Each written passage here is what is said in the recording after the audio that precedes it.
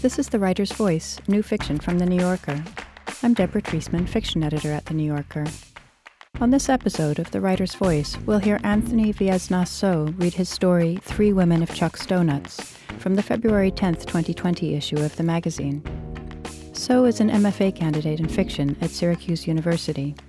His writing has appeared in N+1, Granta, and ZYZZYVA. Now here's Anthony Veasna So. 3 Women of Chuck's Donuts. The first night the man orders an apple fritter, it is 3 in the morning, the street lamp is broken, and the nightly fog obscures the waterfront's rundown buildings, except for Chuck's Donuts with its cool fluorescent glow. Isn't it a bit early for an apple fritter? The owner's 12-year-old daughter, Kaylee, deadpans from the counter, and Tevi, 4 years older, rolls her eyes and says to her sister, "You watch too much TV." The man ignores them both, sits down at a booth, and proceeds to stare out the window at the busted potential of this small city's downtown. Kaylee studies the man's reflection in the window. He's older but not old, younger than her parents, and his wiry mustache seems misplaced from a different decade. His face wears an expression full of those mixed-up emotions that only adults must feel, like plaintive, say, or wretched. His light gray suit is disheveled, his tie undone. An hour passes. Kaylee whispers to Tevi, "It looks like he's just staring at his own face," to which Tevi says, "I'm trying to study." The man finally leaves. His apple fritter remains untouched on the table. "What a trip," Kaylee says. "Wonder if he's Cambodian." "Not every Asian person in this city is Cambodian," Tevi says. Approaching the empty booth, Kaylee examines the apple fritter more closely. "Why would you come in here, sit for an hour, and not eat?" Tevi stays focused on the open book resting on the laminate countertop. Their mom walks in from the kitchen, holding a tray of glazed donuts. She is the owner, though she isn't named Chuck. Her name is Sothi, and she's never met a Chuck in her life. She simply thought the name was American enough to draw customers.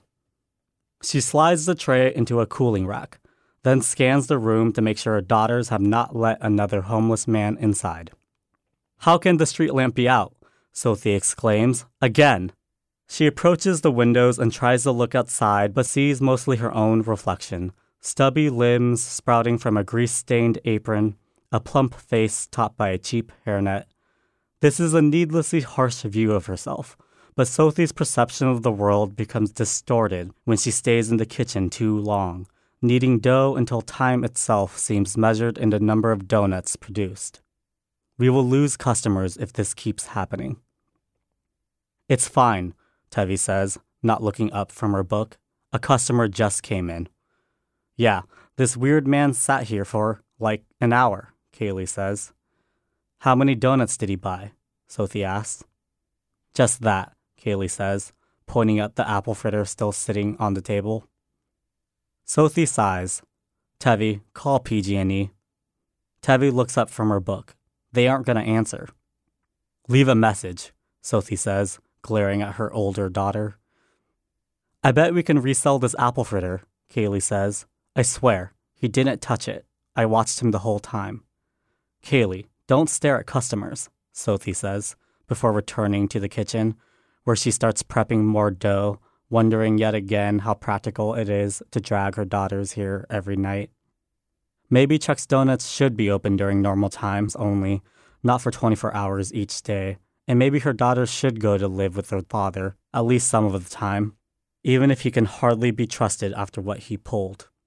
She contemplates her hands, the skin discolored and rough, at once wrinkled and sinewy.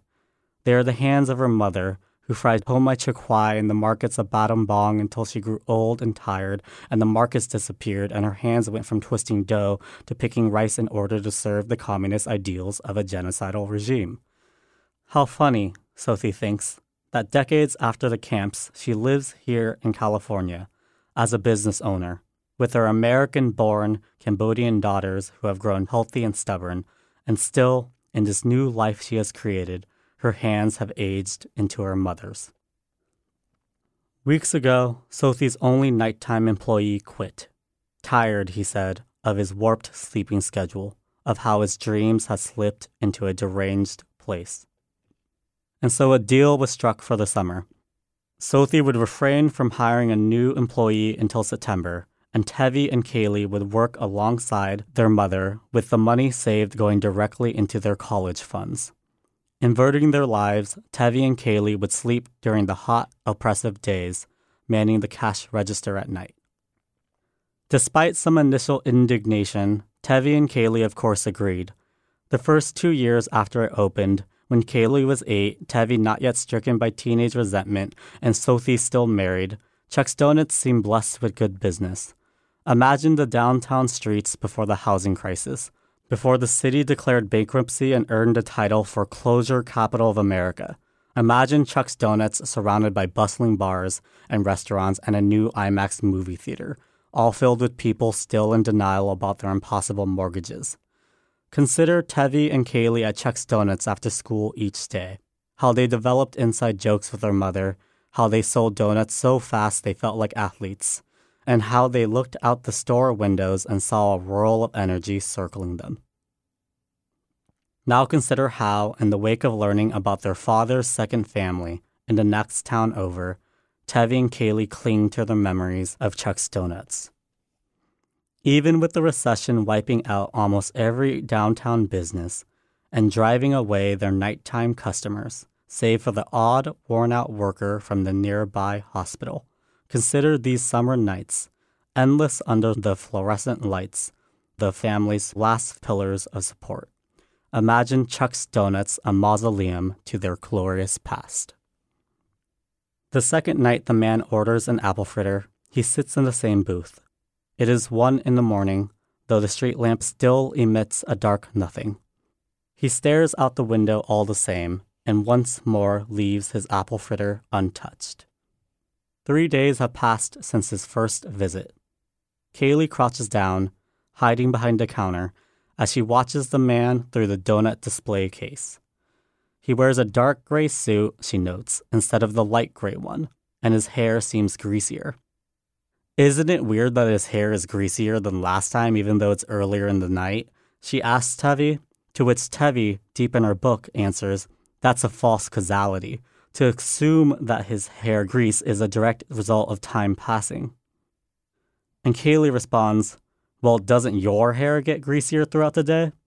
And Tevi says, you can't assume that all hair gets greasy, like we know your hair gets gross in the summer. And Sothi, walking in, says, her hair wouldn't be greasy if she washed it. She wraps her arm around Kaylee, pulls her close, and sniffs her head. You smell bad, Owen. How did I raise such a dirty daughter? She says loudly. Like mother, like daughter, Tevi says, and Sothi whacks her head. Isn't that a false causality? Kaylee asks. Assuming I'm like mom just because I'm her daughter? She points at her sister's book. Whoever wrote that would be ashamed of you. Tevi closes her book and slams it into Kaylee's side, whereupon Kaylee digs her ragged nails into Tevi's arm, all of which prompts Sothi to grab them both by their wrists as she dresses them down in Khmer. As her mother's grip tightens around her wrist, Kaylee sees, from the corner of her eye, that the man has turned away from the window and is looking directly at them, all three of them acting like hotheads, as her father used to say. The man's face seems flushed with disapproval, and, in this moment, she wishes she were invisible. Still gripping her daughter's wrists, Sothi starts pulling them toward the kitchen's swinging doors. Help me glaze the donuts, she commands. I'm tired of doing everything. We can't just leave this man in the seating area, Kaylee protests through clenched teeth. Sothi glances at the man. He's fine, she says. He's Khmer. You don't need to drag me, Tevi says, breaking free from her mother's grip, but it's too late, and they are in the kitchen, overdosing on the smell of yeast and burning air from the ovens. Sothi, Tevi, and Kaylee gather around the kitchen island. Trays of freshly fried dough, golden and bare, sit next to a bath of glaze. Sophie picks up a naked donut and dips it in the glaze. When she lifts the donut back into the air, trails of white goo trickle off it. Kaylee looks at the kitchen doors. What if this entire time that man hasn't been staring out the window? She asks Tevi. What if he's been watching us in the reflection? It's kind of impossible not to do both at the same time, Tevi answers, and she dunks 2 donuts in the glaze, one in each hand. That's just so creepy, Kaylee says, an exhilaration blooming within her. Get to work, Sophie snaps. Kaylee sighs and picks up a donut. Annoyed as she is by Kaylee's whims, Tevi cannot deny being intrigued by the man as well. Who is he anyway? Is he so rich he can buy apple fritters only to let them sit uneaten? By his 5th visit, his 5th untouched apple fritter, his 5th decision to sit in the same booth, Tevi finds the man worthy of observation, inquiry, and analysis, a subject she might even write about for a philosophy paper. The summer class she's taking at the community college next to the abandoned mall is called Knowing. Surely writing about this man and the questions that arise when confronting him as a philosophical subject could earn Tevi an A in her class, which would impress college admissions committees next year. Maybe it would even win her a fancy scholarship, allowing her to escape this depressed city. Knowing initially caught Tevi's eye because it didn't require any math prerequisites. The coursework involved only reading a 15-page paper and morning lectures, which she could attend before going home to sleep in the afternoon. Tevi doesn't understand most of the readings, but then neither does the professor, she speculates, who looks like a homeless man the community college found on the street. Still, reading Wittgenstein is a compelling enough way to pass the dead hours of the night. Tevi's philosophical interest in the man was sparked when her mother revealed that she knew, from only a glance, that he was Khmer. Like, how can you be sure? Kaylee whispered on the man's 3rd visit, wrinkling her nose in doubt. Sophie finished arranging the donuts in the display case, then glanced at the man and said, "Of course he is Khmer." And that of course compelled Tevi to raise her head from her book. Of course, her mother's condescending voice echoed, the words ping-ponging through Tevi's head as she stared at the man. Of course, of course. Throughout her 16 years of life, her parents' ability to intuit all aspects of being Khmer, or emphatically not being Khmer, has always amazed and frustrated Tevi. She'd do something as simple as drink a glass of ice water, and her father, from across the room, would bellow, "There were no ice cubes in the genocide." Then he'd lament, "How did my kids become so not Khmer?" before bursting into rueful laughter. Other times, she'd eat a piece of dried fish or scratch her scalp or walk with a certain gait, and her father would smile and say, "Now I know you're Khmer." What does it mean to be Khmer anyway? How does one know what is and is not Khmer? Have most Khmer people always known deep down that they're Khmer? Are there feelings Khmer people experience that others don't? Variations of these questions used to flash through Tevi's mind whenever her father visited them at Chuck's Donuts, back before the divorce. Carrying a container of papaya salad, he'd step into the middle of the room, and ignoring any customers, he'd sniff his papaya salad and shout, "Nothing makes me feel more Khmer than the smell of fish sauce and fried dough." Being Khmer, as far as Tevi can tell, can't be reduced to the brown skin, black hair, and prominent cheekbones that she shares with her mother and sister. Khmerness can manifest as anything, from the color of your cuticles to the particular way your butt goes numb when you sit in a chair too long, and, even so, Tevi has recognized nothing she has ever done as being notably Khmer. And, now that she's old enough to disavow her lying cheater of a father, Tevi feels completely detached from what she was apparently born as. Unable to imagine what her father felt as he stood in Chuck's Donuts sniffing fish sauce, she can only laugh. Even now, when she can no longer stomach seeing him, she laughs when she thinks about her father. Tevi carries little guilt about her detachment from her culture. At times, though, she feels overwhelmed, as if her thoughts are coiling through her brain, as if her head will explode. This is what drives her to join Kaylee in the pursuit of discovering all there is to know about the man. One night, Kaylee decides that the man is the spitting image of her father. It's unreal, she argues. Just look at him, she mutters, changing the coffee filters in the industrial brewers. They have the same chin, same hair, same everything. Sophie, placing fresh donuts in the display case, responds, "Be careful with those machines." "Dumbass," Tevi hisses, refilling the canisters of cream and sugar. "Don't you think Mom would have noticed by now if he looked like Dad?" By this point, Sophie, Tevi, and Kaylee have grown accustomed to the man's presence, aware that on any given night he may appear sometime between midnight and 4. The daughters whisper about him, half hoping that where he sits is out of earshot, half hoping he'll overhear them. Kaylee speculates about his motives. If he's a police officer on a stakeout, say, or a criminal on the run. She deliberates over whether he's a good man or a bad one. Tevi, on the other hand, theorizes about the man's purpose. If, for example, he feels detached from the world and can center himself only here, in Chuck's Donuts, around other Khmer people. Both sisters wonder about his life, the kind of women he attracts and has dated, the women he has spurned, whether he has siblings or kids, whether he looks more like his mother or father. Sophie ignores them. She is tired of thinking about other people, especially these customers from whom she barely profits. "Mom, you see what I'm seeing, right?" Kaylee says, to no response. "You're not even listening, are you?" "Why should she listen to you?" Tevi snaps. Kaylee throws her arms up.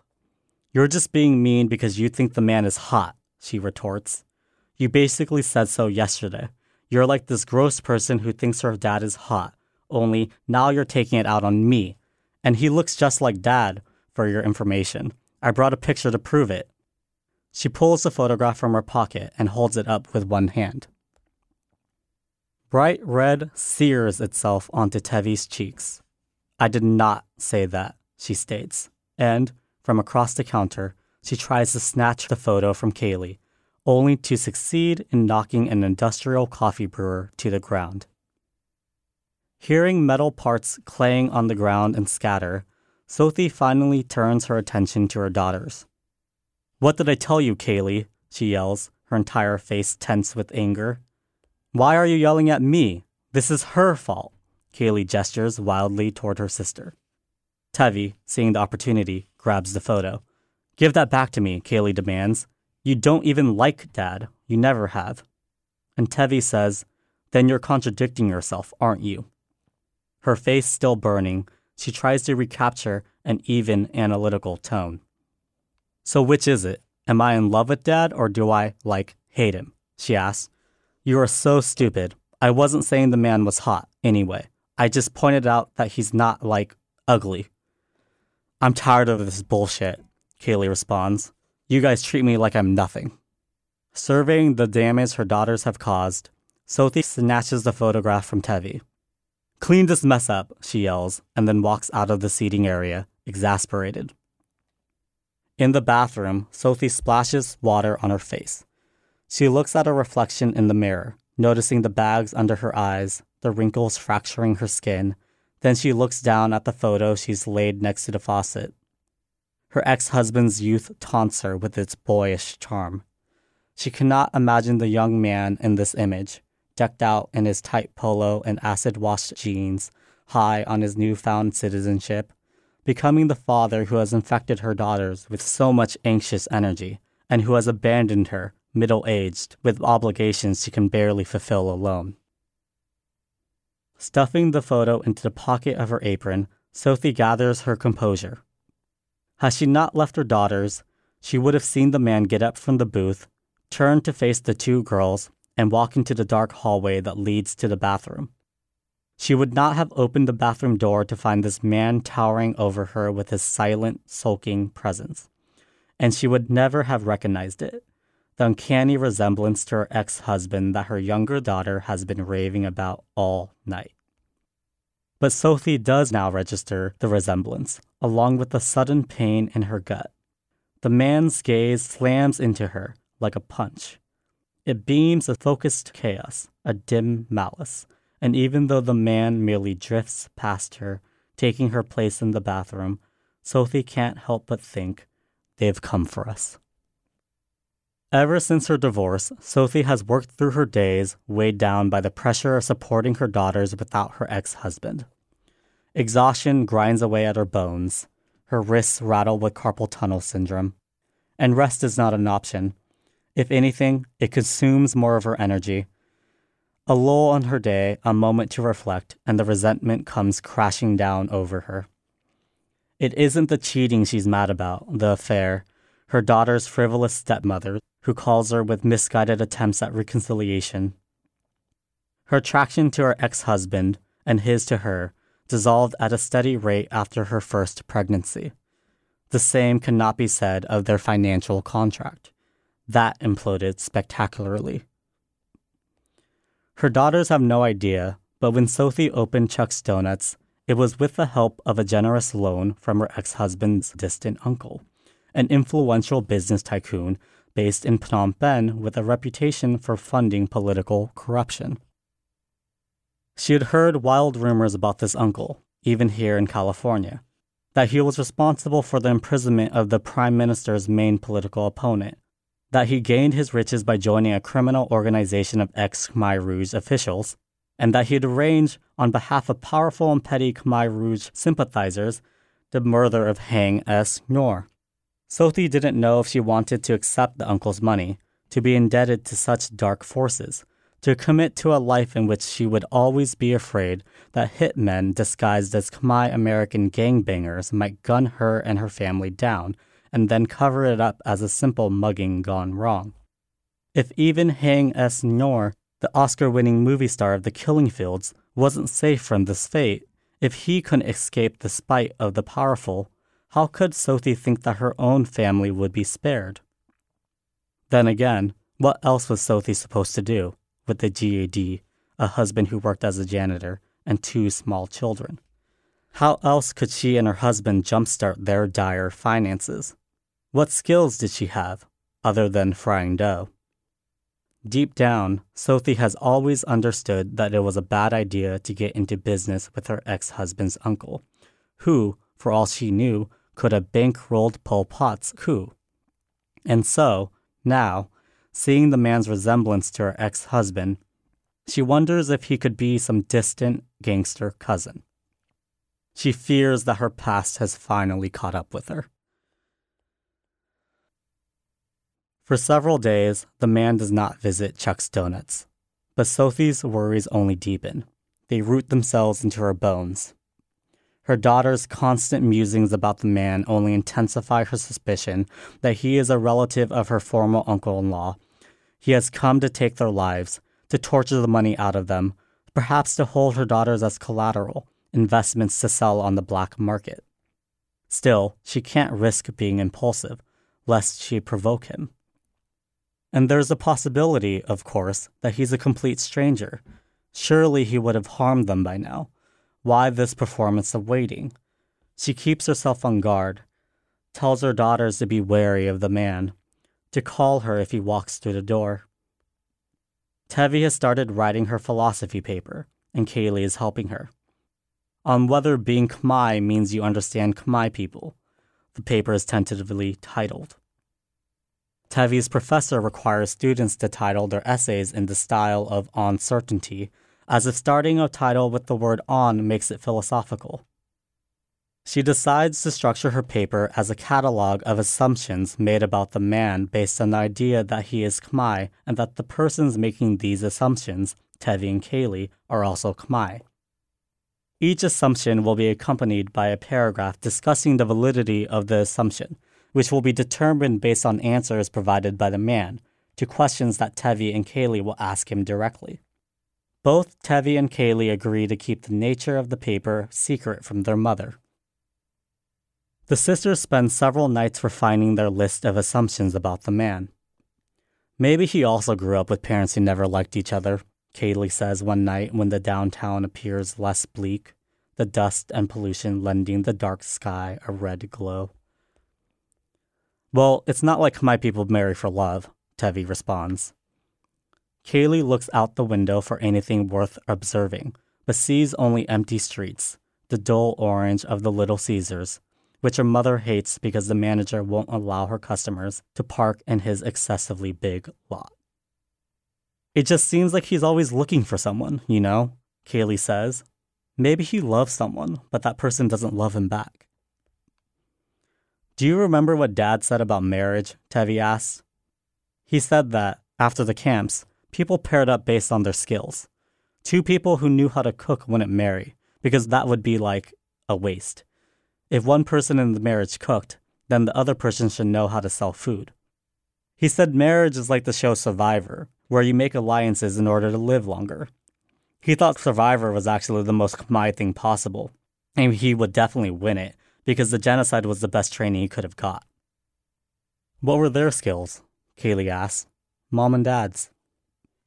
The answer to that question is probably the reason they didn't work out, Tevi says. What does this have to do with the man? Kaylee asks. And Tevi responds, well, if Khmer people marry for skills, as Dad says, maybe it's harder for Khmer people to know how to love. Maybe we're just bad at it, loving, you know? And maybe that's the man's problem. Have you ever been in love? Kaylee asks. No, Tevi says, and they sit in silence. They can hear their mother baking in the kitchen, the routine clanging of mixers and trays, a string of sounds that always just fails to coalesce into melody. Tevi wonders if her mother has ever loved someone romantically, if her mother is even capable of reaching beyond the realm of survival, if her mother has ever been granted any freedom from worry, and if her mother's present carries the ability to dilate, for even a brief moment, into its own plane of suspended existence, separate from past or future. Kaylee, on the other hand, wonders if her mother misses her father, and, if not, whether this means that Kaylee's own feelings of gloom, of isolation, of longing, are less valid than she believes. She wonders if the violent chasm between her parents also exists within her own body, because isn't she just a mix of all those antithetical genes? Mom should start smoking, Kaylee says, and Tevi asks, why? It forced her to take breaks, Kaylee says. Every time she wanted to smoke, she would stop working, go outside, and smoke. Depends on what would kill her faster, Tevi says, smoking or working too much. Then Kaylee asks, softly, do you think Dad loves his new wife? Tevi answers, he better. Here's how Sophie and her ex-husband were supposed to handle their deal with the uncle. Every month, Sophie would give her then-husband 20% of Chuck's Donuts' profits. Every month, her then-husband would wire that money to his uncle. And every month, they would be one step closer to paying off their loan before anyone with ties to criminal activity could bat an eyelash. Here's what actually happened. One day, weeks before she discovered that her husband had conceived 2 sons with another woman while they were married, Sophie received a call at Chuck's Donuts. It was a man speaking in Khmer, his accent thick and pure. At first, Sophie hardly understood what he was saying. His sentences were too fluid, his pronunciation too proper. He didn't truncate his words, the way so many Khmer-American immigrants did, and Sophie found herself lulled into a daze by those long-lost syllables. Then she heard what the man's words actually meant. He was the accountant of her husband's uncle. He was asking about their loan, whether they had any intention of paying it back. It had been years, and the uncle hadn't received any payments, the accountant said with menacing regret. Sophie later found out, from her husband's guilt-stricken mistress, of all people, that her husband had used the profits she'd given him, the money intended to pay off their loan, to support his second family. In the divorce settlement, Sophie agreed not to collect child support in exchange for sole ownership of Chuck's Donuts, for custody of their daughters, and for her ex-husband's promise to talk to his uncle and to eventually pay off their loan, this time with his own money. He had never intended to cheat his uncle, he proclaimed. He had simply fallen in love with another woman. It was true love. What else could he do? And, of course, he had an obligation to his other children, the sons who bore his name. Still, he promised to right this wrong. But how can Sophie trust her ex-husband? Will a man sent by the uncle one day appear at her doorstep, or at Chuck's Donuts, or in the alley behind Chuck's Donuts, and right their wrong for them? A promise is a promise, yet, in the end, it is only that. An entire week has passed since the man's last visit. Sophie's fears have begun to wane. There are too many donuts to make, too many bills to pay. It helped, too, when she called her ex-husband to yell at him. "You selfish pig of a man," she said. "You better be paying your uncle back. You better not put your daughters in danger. You better not be doing the same things you've always done, thinking only about yourself and what you want. I can't even talk to you right now. If your uncle sends someone to collect money from me, I will tell him how disgraceful you are. I will tell him how to find you, and then you'll face the consequences of being who you are, who you've always been. Remember, I know you better than anyone." She hung up before he could respond, and, even though this call hasn't gained her any real security, she feels better. She almost wants the man to be a hitman sent by the uncle, so that she can direct him straight to her ex-husband. Not that she wants her ex-husband to be killed, but she does want to see him punished. The night the man returns, Sophie, Tevi, and Kaylee are preparing a catering order for the hospital 3 blocks over. Sophie needs to deliver 100 donuts to the hospital before 11:30. The gig pays good money, more money than Chuck's Donuts has made all month. Sophie would rather not leave her daughters alone, but she cannot send them to deliver the donuts. She'll be gone only an hour, and what can happen? The man never shows up before midnight, anyway. Just in case, she decides to close the store during her delivery. "Keep this door locked while I'm gone," she tells her daughters after loading her car. "Why are you so insecure about everything?" Tevi says. And Kaylee says, "We're not babies." Sophie looks them in the eyes. "Please, just be safe." The door is locked, but the owner's daughters are clearly inside. You can see them through the illuminated windows, sitting at the counter. So the man stands at the glass door and waits. He stares at the daughters until they notice a shadow in a suit hovering outside. The man waves for them to let him enter, and Kaylee says to her sister, "Weird. It looks like he's been in a fight."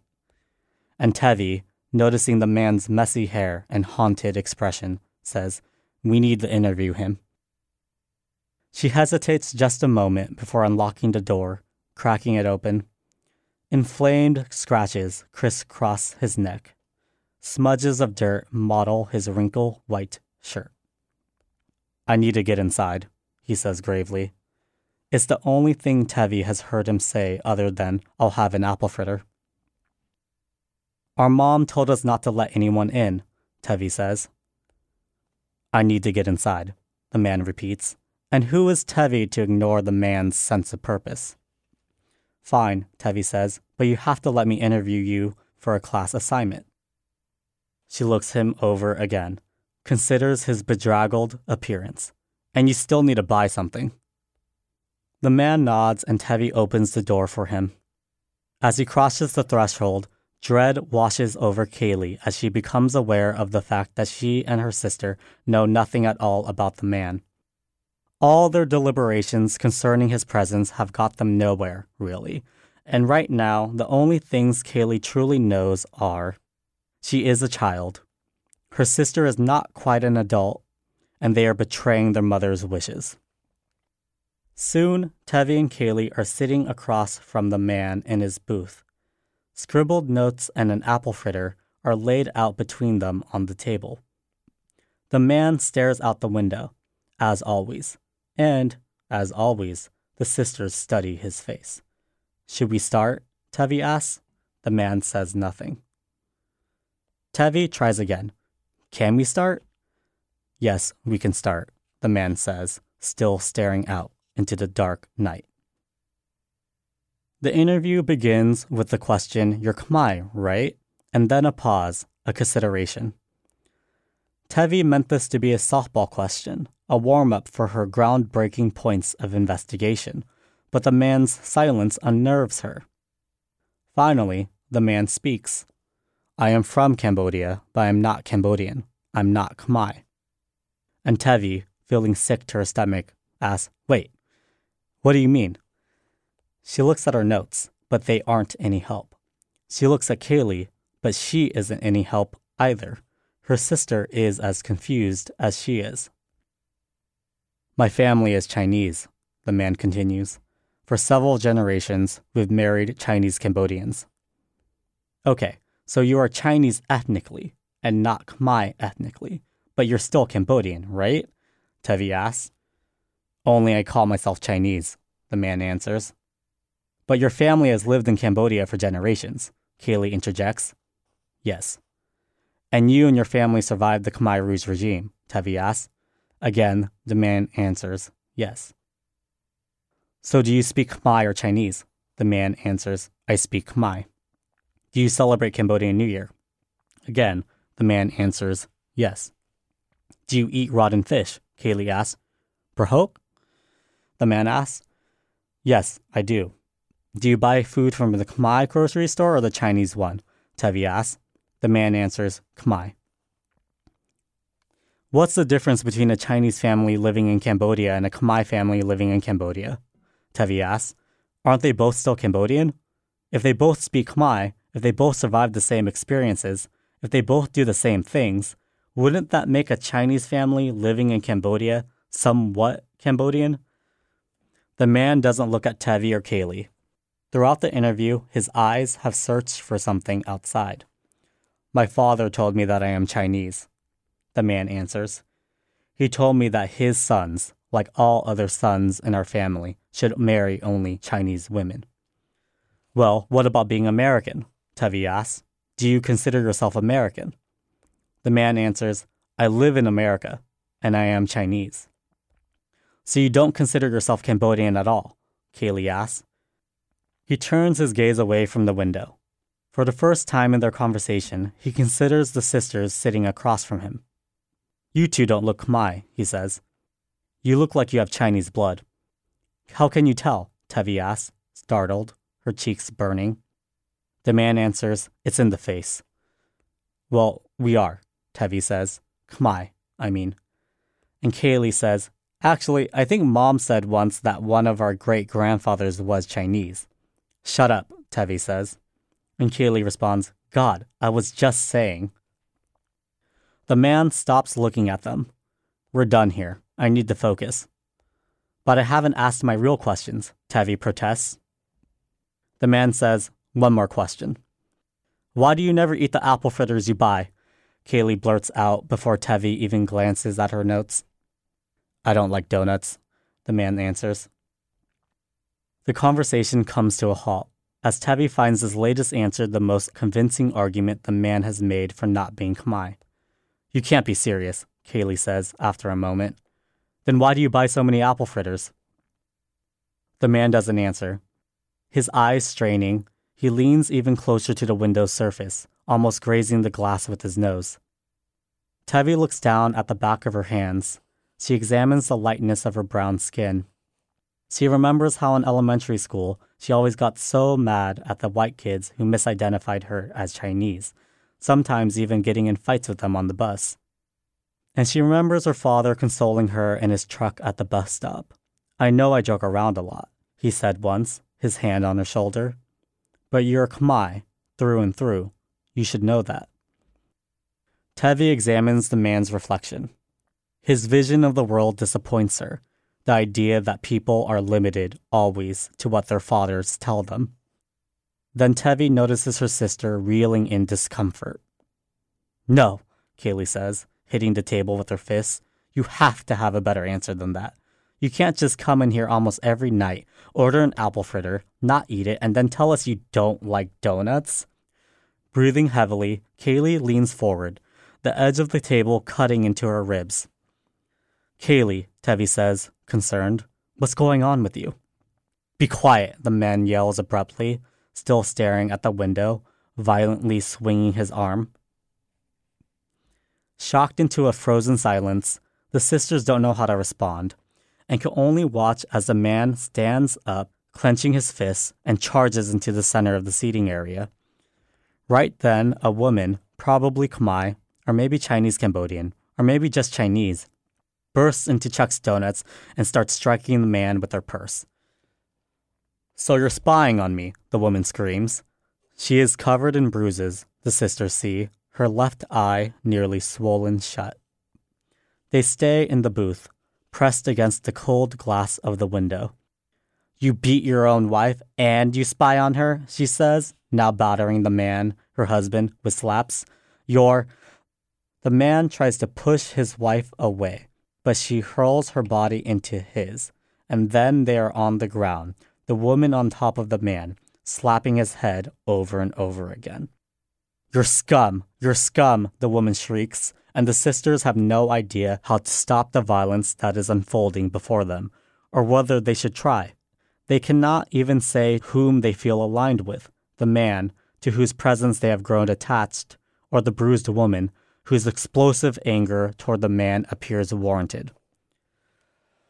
They remember those punctuated moments of Chuck's Donuts past, before the recession forced everyone into paralysis, when the dark energy of their hometown barreled into the fluorescent seating area. They remember the dry-bag gang shootings, the homeless people lying in the alley in heroin-induced comas, the robberies of neighboring businesses, and even of Chuck's Donuts once. They remember how, every now and then, they would feel panicked that their mother wouldn't make it home. They remember the underbelly of their glorious past. The man is now on top of the woman. He screams, "You betrayed me!" He punches her face. The sisters shut their eyes and wish for the man to go away, and the woman too. They wish these people had never set foot in Chuck's Donuts, and they keep their eyes closed, holding each other, until suddenly they hear a loud blow, then another, followed by a dull thud. Their eyes flick open to find their mother helping the woman sit upright. On the ground lies a cast iron pan, the one that's used when the rare customer orders an egg sandwich, and beside it, unconscious, the man, blood leaking from his head. Brushing hair out of the woman's face, their mother consoles this stranger. Their mother and the woman remain like this for a moment, neither of them acknowledging the man on the ground. Still seated in the booth with Kaylee clinging to her, Tevi thinks about the signs, all the signs there have been not to trust this man. She looks down at the ground, at the blood seeping onto the floor, how the color almost matches the red laminate of the countertops. She wonders if the man, in the unconscious layers of his mind, still feels Chinese. Then Sophie asks the woman, "Are you okay?" But the woman, struggling to stand up, just looks at her husband. Again, Sophie asks, "Are you okay?" "Fuck," the woman says, shaking her head. "Fuck, fuck, fuck." "It's all right," Sophie says, reaching to touch her, but the woman is already rushing out the door. Emotion drains out of Sophie's face.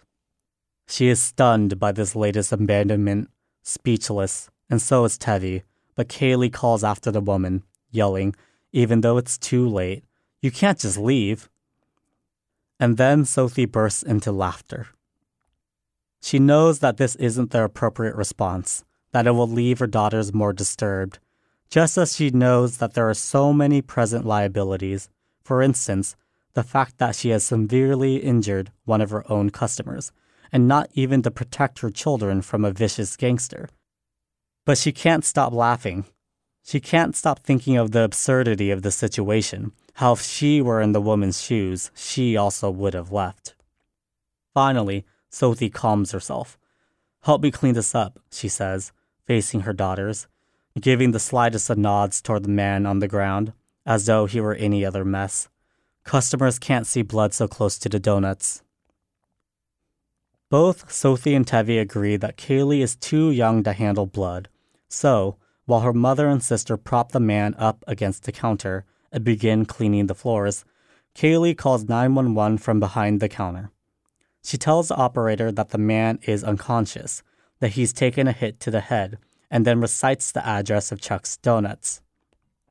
"You're very close to the hospital," the operator responds. "Can't you take him over yourself?"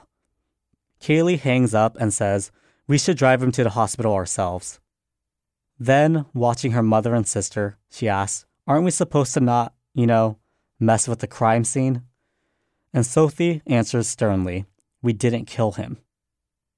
Balancing herself against the donut display case, Kaylee watches the blood dissolve into pink suds of soap that get wiped away by 2 mops. She thinks about her father. She wants to know whether he ever hit her mother, and, if so, whether her mother ever hit him back, and whether that's the reason her mother so naturally came to the woman's defense. As Tevi wipes away the last trails of blood, she, too, thinks about their father. But she recognizes that even if their father had been violent with her mother, it wouldn't answer fully any questions concerning her parents' relationship. What concerns Tevi more is the validity of the idea that every Khmer woman, or just every woman, has to deal with someone like their father, and what the outcome is of this patient or desperate dealing. Can the act of enduring result in psychic wounds that bleed into a person's thoughts and actions, Tevi wonders, affecting how that person experiences the world? Only Sophie's mind is free right now of her daughter's father. She thinks instead about the woman, whether her swollen eye and bruises will heal completely, whether she has anyone to care for her. Sophie pities the woman. Even though she's afraid that the man will sue her, that the police will not believe her side of the story, she feels grateful that she is not the woman. She understands now, more than ever, how lucky she is to have rid her family of her ex-husband's presence. Sophie drops her mop back into its yellow bucket. "Let's take him to the hospital." "Everything's going to be okay, right?" Kaylee asks. And Tevi responds, "Well, we can't just leave him here." "Stop fighting and help me," Sophie says, walking over to the man. She carefully lifts him up, then wraps his arm around her shoulders. Tevi and Kaylee rush to the man's other side and do the same. Outside, the street lamp is still broken, but they have grown used to the darkness. Struggling to keep the man upright, they lock the door, roll down the steel shutters, whose existence they'd almost forgotten about, for once securing Chuck's Donuts from the world. Then they drag the man's heavy body toward their parked car. The man, barely conscious, begins to groan. The 3 women of Chuck's Donuts have a variation of the same thought. This man, they realize, didn't mean much at all to them, lent no greater significance to their pain. They can hardly believe they've wasted so much time wondering about him. Yes, they think, we know this man. We've carried him our whole lives.